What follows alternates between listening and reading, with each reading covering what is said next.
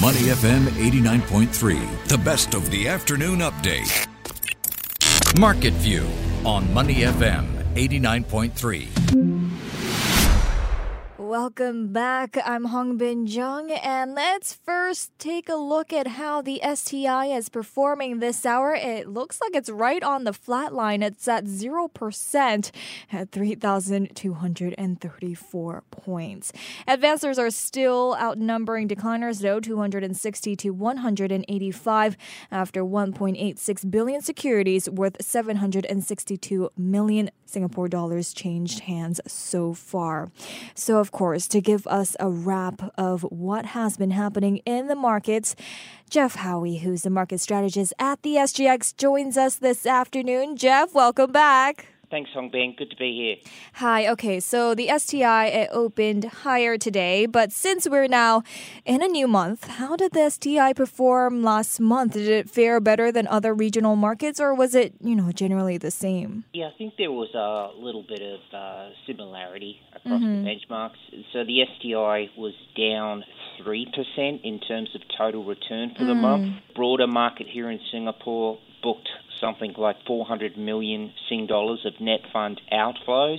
By comparison, we did see the FTSE Developed Index generate flat equivalent Singapore dollar total returns for the month, and that was predominantly because of the appreciation of the US dollar. So remember, the FTSE Developed Index was the one that we kind of benchmarked ourselves to last year and outperformed it. So last month it was a 3% underperformance here at home in Singapore, predominantly because of the tech shares were a little firmer in the US and in the West in the month of Feb. So what drove that US dollar a bit higher was the outlook for more persistent inflation in the US. So our expectations now for the next Federal Reserve meeting in a little under 3 weeks it's now we expect 70% expectations for a 25 basis point hike, or 30% expectations for a 50 basis hike. Now that's quite a bit more hawkish than where we were at the end of January. Expectations were for 15% for no change for a pivot, and then 85% expectations for 25 bps. So we've definitely morphed into majority expectations to definitely expecting at least a 25 basis point hike. Sorry. And now they're saying that it will peak at 6%, right? More. Oh no, of course there'll be a headline why not say 8 or 10? It'd attract even more clicks. But at the moment, the expectations are that the peak rate will be around the 5.5, 5.75, 4 quarter level thereabouts. That's in June. So there's a lot of data to come in before then. Obviously, the outlook's really super fluid, and it is also meaning that the 10-year US Treasury yields have also increased with these expectations. So the 10-year US Treasury yield, it got some headlines this morning because the 30-year has ticked above 4% in terms of yield, but for the 10-year benchmark yields, they are up close to 50 basis points over the month to near 4%, and that's with the US dollar, of course, gaining 3%. So equities, a little bit of a more narrower band, generally lower to flat, and the IHS REIT index was amongst that with a 2% decline for the whole month of Feb. Okay. And some are saying there will be March madness, or rather, more volatility this month. What's your outlook like for markets this month? Yeah, look, I can understand. I don't know if I'd use the word madness, but I can definitely understand the volatility, because if you look at the STI for the last 3 years, the biggest monthly ranges have actually all been in the month of March. But there's multiple factors at work for that. I guess it does make sense somewhat to have markets a little bit more on the move, because remember, we do go into each new year with a refreshed outlook, and over the first 2 months you have your data streams, your preliminary numbers start to come through, and investors generally assess and adjust their portfolios according to, I guess, any gaps between what the anticipations were and what the facts are. Mm-hmm. So I guess what's a little different this year is that consumer cyclical has been the second strongest performing sector across the globe so far this year after the tech sector. And I guess in parallel and in line with that, in Singapore, the consumer cyclical and technical sector in our stock market have also booked the highest net fund inflows so far this year. Okay. So now focusing more on this week, though, who were the biggest movers on the STI this week? Yeah, I guess very much earnings driven, and just to go one better, the FTSE ST All Share. It comprises of the 30 STI stocks, but there's also another 70 to 80 small to mid-cap stocks. And if you look at those 100-plus stocks, you look at the top performers and the least performers, it was definitely earnings that set the stage for those outlier performances. So the two stocks that led our FTSE ST All Share Index this week with double-digit percentage gains, they all reported results. Prior to the 28th of Feb Open, you saw Delphi book profit increase something like close to 70% to around, $44 million US. And Delphi manufacture and distribute these consumer products that are sold in multiple countries, I think 17 countries in total.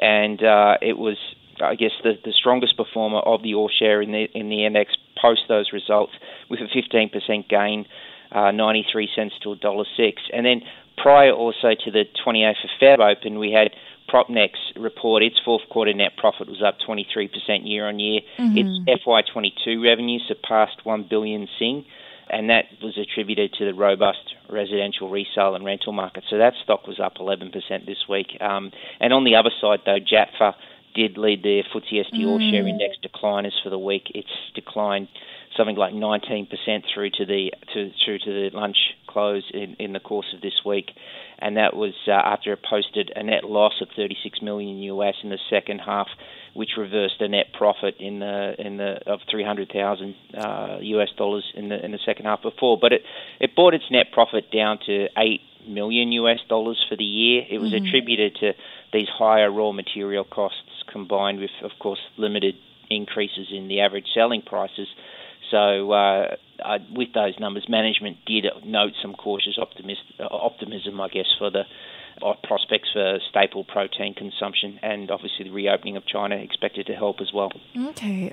And, there's been several economic data out in the region that have also moved regional markets this week, including Asia's factory activity, and which showed China is a bright spot. What stood out to you?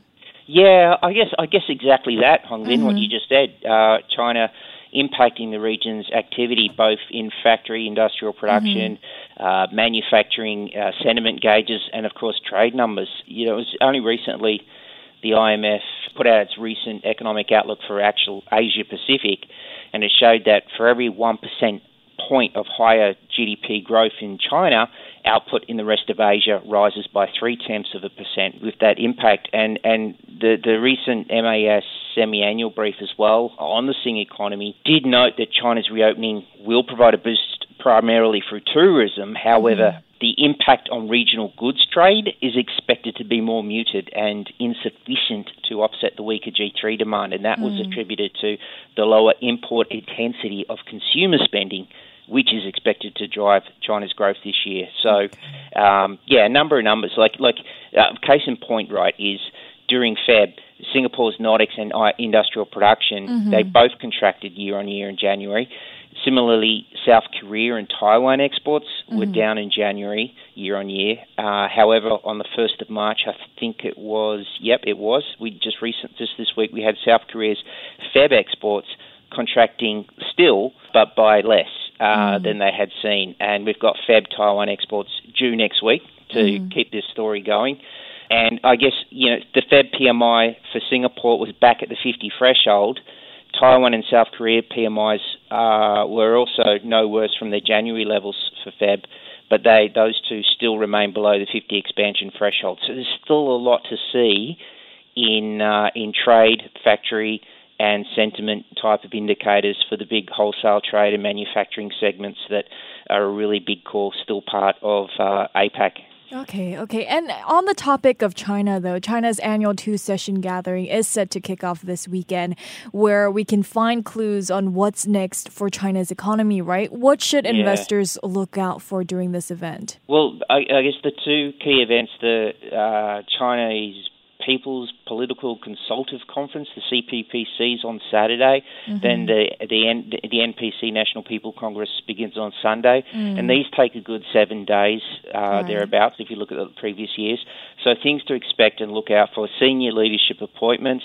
And on the economic front, the projections will also be really important. I think it was last year at the Congress that the 5.5% growth target for last year was announced, when growth actually came in at 3%. So I think expectations now are around possibly for a 5% target to be touted. But the economic reforms and economic support that is announced and potentially playing this role to support this growth will be really important, as well as an aspect of institutional reform, which has been spoken up more and discussed more in the headlines ahead of this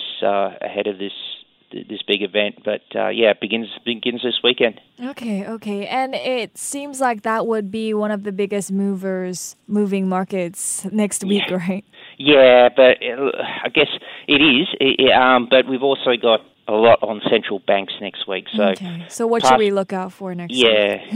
Fed Reserve Chairman Powell, he has congressional testimonies scheduled in the week ahead. The Senate Banking Committee will be at 11:30 p.m. on Tuesday, and then the House Financial Services Committee will be at 11 p.m. on Wednesday. And that's where we're going to have the chair talk and provide insights on rate trajectories, the labour market, debt ceiling will be obviously also discussed.